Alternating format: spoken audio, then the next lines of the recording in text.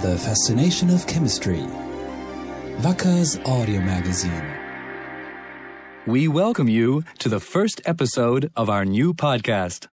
Once a month, we take you on a journey into the exciting world of chemistry. Today, we'll explore prehistoric times and find out how the chemistry of today can help us rescue the past. Dinosaurs continue to fascinate people. Skeletons of these giant prehistoric reptiles are always a popular attraction in museums. However, less attention is paid to the fossils of invertebrates. Many of the smaller artifacts have been banished to remote corners of the museum and spend their days ignored in dusty old display cases. However, Professor Dolf Seilacher wants to rescue these invertebrates from their hiding place. The 83-year-old Professor Seilacher has already spent many years as a professor emeritus at the Tübingen University.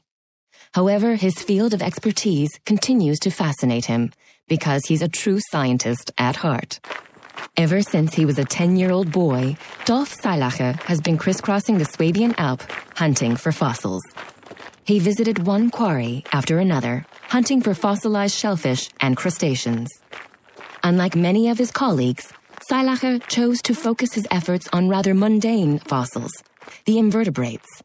Shellfish, crustaceans, and worms are among the invertebrates. These creatures never grew to the size of dinosaurs or even mammals. This is probably why they have been ignored by many scientists and most laymen. Seilacher, however, decided to focus on an even narrower field by specializing in paleoichnology. According to the dictionary, the word paleo is Greek for old, and the word ichnos is Greek for footprint or trace. Paleoichnology, therefore, is the study of the tracks left behind by prehistoric creatures, and paleontologists are the people who preserve these footprints. Naturally, every creature leaves behind a large number of tracks and footprints. However, only under the best of circumstances are these preserved for hundreds of thousands of years. Just as with fossilized skeletons, fossilized traces have the best chance of surviving if sedimentation occurs quickly. For example, if the track carved by a worm crawling across the sand is rapidly covered by another material.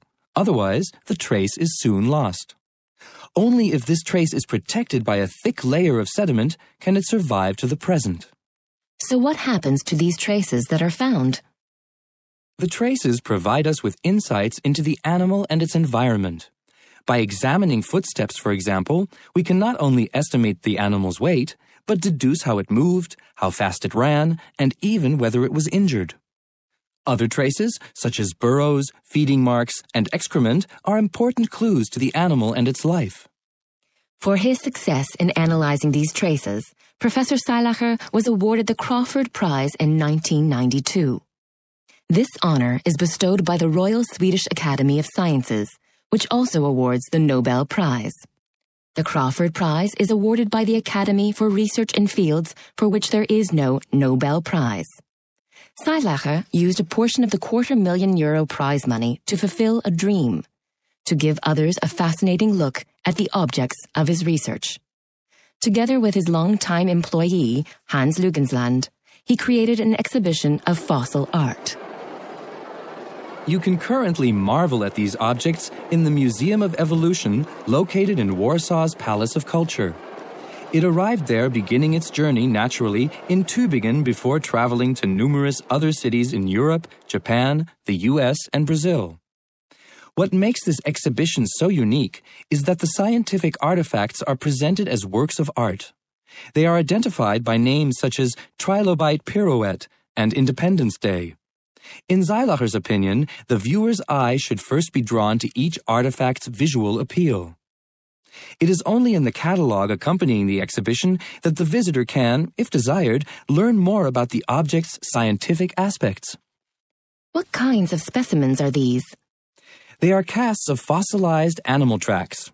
In other words, there are no actual fossils to be seen in the exhibition. These specimens are actually casts of fossils. Most of the casts are large. Some are several meters in size. This makes them as awe-inspiring as a dinosaur skeleton. The delicate structure and other details are, however, more readily apparent here. How are these casts made? Ah, this is where Wacker plays a role. At the site where these were found, museum preparator Hans Lugensland very carefully freed the tracks by clearing them of debris. It was very tedious, painstaking work. He then used silicone rubber to make the mold. In other words, he poured Elastoseal M over the object. At room temperature, the material solidifies into a flexible mat, which can then be easily peeled off the object. This mold, of course, is much easier to transport than the boulders, which can easily weigh up to several metric tons. Back in his Tübingen lab, Lugensland then makes casts using these molds. The casts are generally made of acrylic glass and then painted as realistically as possible to represent the original fossil. All this effort to create a work of art? Well, these aren't just artwork. It wasn't until later that Professor Seilacher saw the creative potential. His original intention was to use the molds as an alternative to transporting the huge blocks of stone from Australia, India, and Africa back to his lab in Tübingen. Of course, the countries in which these fossils were found also didn't want anyone walking off with these treasures. In addition, the sites were often in the desert, a dark cave, or some other inaccessible place. For research purposes, these casts are actually better than their originals, says Lugensland. After all, the human eye can discern more detail in a positive impression. In the lab, the casts can also be illuminated and examined from all angles for as long as necessary. Visitors to the current fossil art exhibition have the opportunity to admire 40 of these casts. They'll see, for example, the tracks of trilobites, a very common creature long ago. Trilobites are a class belonging to the phylum Arthropod and include over 5,000 genera and more than 15,000 species, all of whom are now extinct. Also fascinating are the sea lilies. Sea lilies? But I thought you said that Professor Seilacher only dealt with animals. That's right. Sea lilies are only called that because they look somewhat like lilies. In reality, they belong to the animal kingdom. They're like sea anemones, which also look like flowers, but are likewise animals. Both of these creatures gather nourishment by using their arms to capture anything that strays too close. Oh, I see. Now let's take a look at a different kind of creature, one for which it's difficult to tell if it belongs to the animal kingdom, namely the teddy bear. This species is the topic of this month's question. Our question of the month. Do teddy bears stay forever young? Teddies are subjected to a lot of use and abuse. Being continuously squeezed over a period of years is really hard on the materials they're made of. When was the last time you heard of our four-legged friends having successful plastic surgery? Most of the time, these favorite stuffed animals are lovingly doctored in someone's playroom. A teddy bear's eternal youth, just as with humans, really does come from within. Teddies and other stuffed animals are padded with fiberfill, making them soft to the touch, the way we like it. Treating this fiberfill with Advalon functional silicone fluids from Wacker gives it a high degree of resilience, as well as softness and elasticity. When the teddy bear is smothered with hugs, the fibers are crumpled. The resilience of the fibers allows them to return to their original form when the embrace has ended.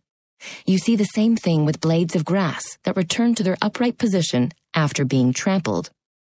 We encounter this resilience in many everyday objects, although we may not even notice this important characteristic. In a shoe, for example, whose cavity should retain its shape even if accidentally squashed. Another place you see this is in mouse pads, whose wrist rest should adapt to any user. The same principle applies to pillows that slowly return to their original shape after use. Our teddy bears, at any rate, benefit from the chemically enhanced resilience of their fiberfill and look perky even after years of deep affection. Well, that concludes this month's excursion into the fascinating world of chemistry. You can find more information online at www.wacker.com/podcast. We hope you tune in again next month. Wacker. Creating tomorrow's solutions.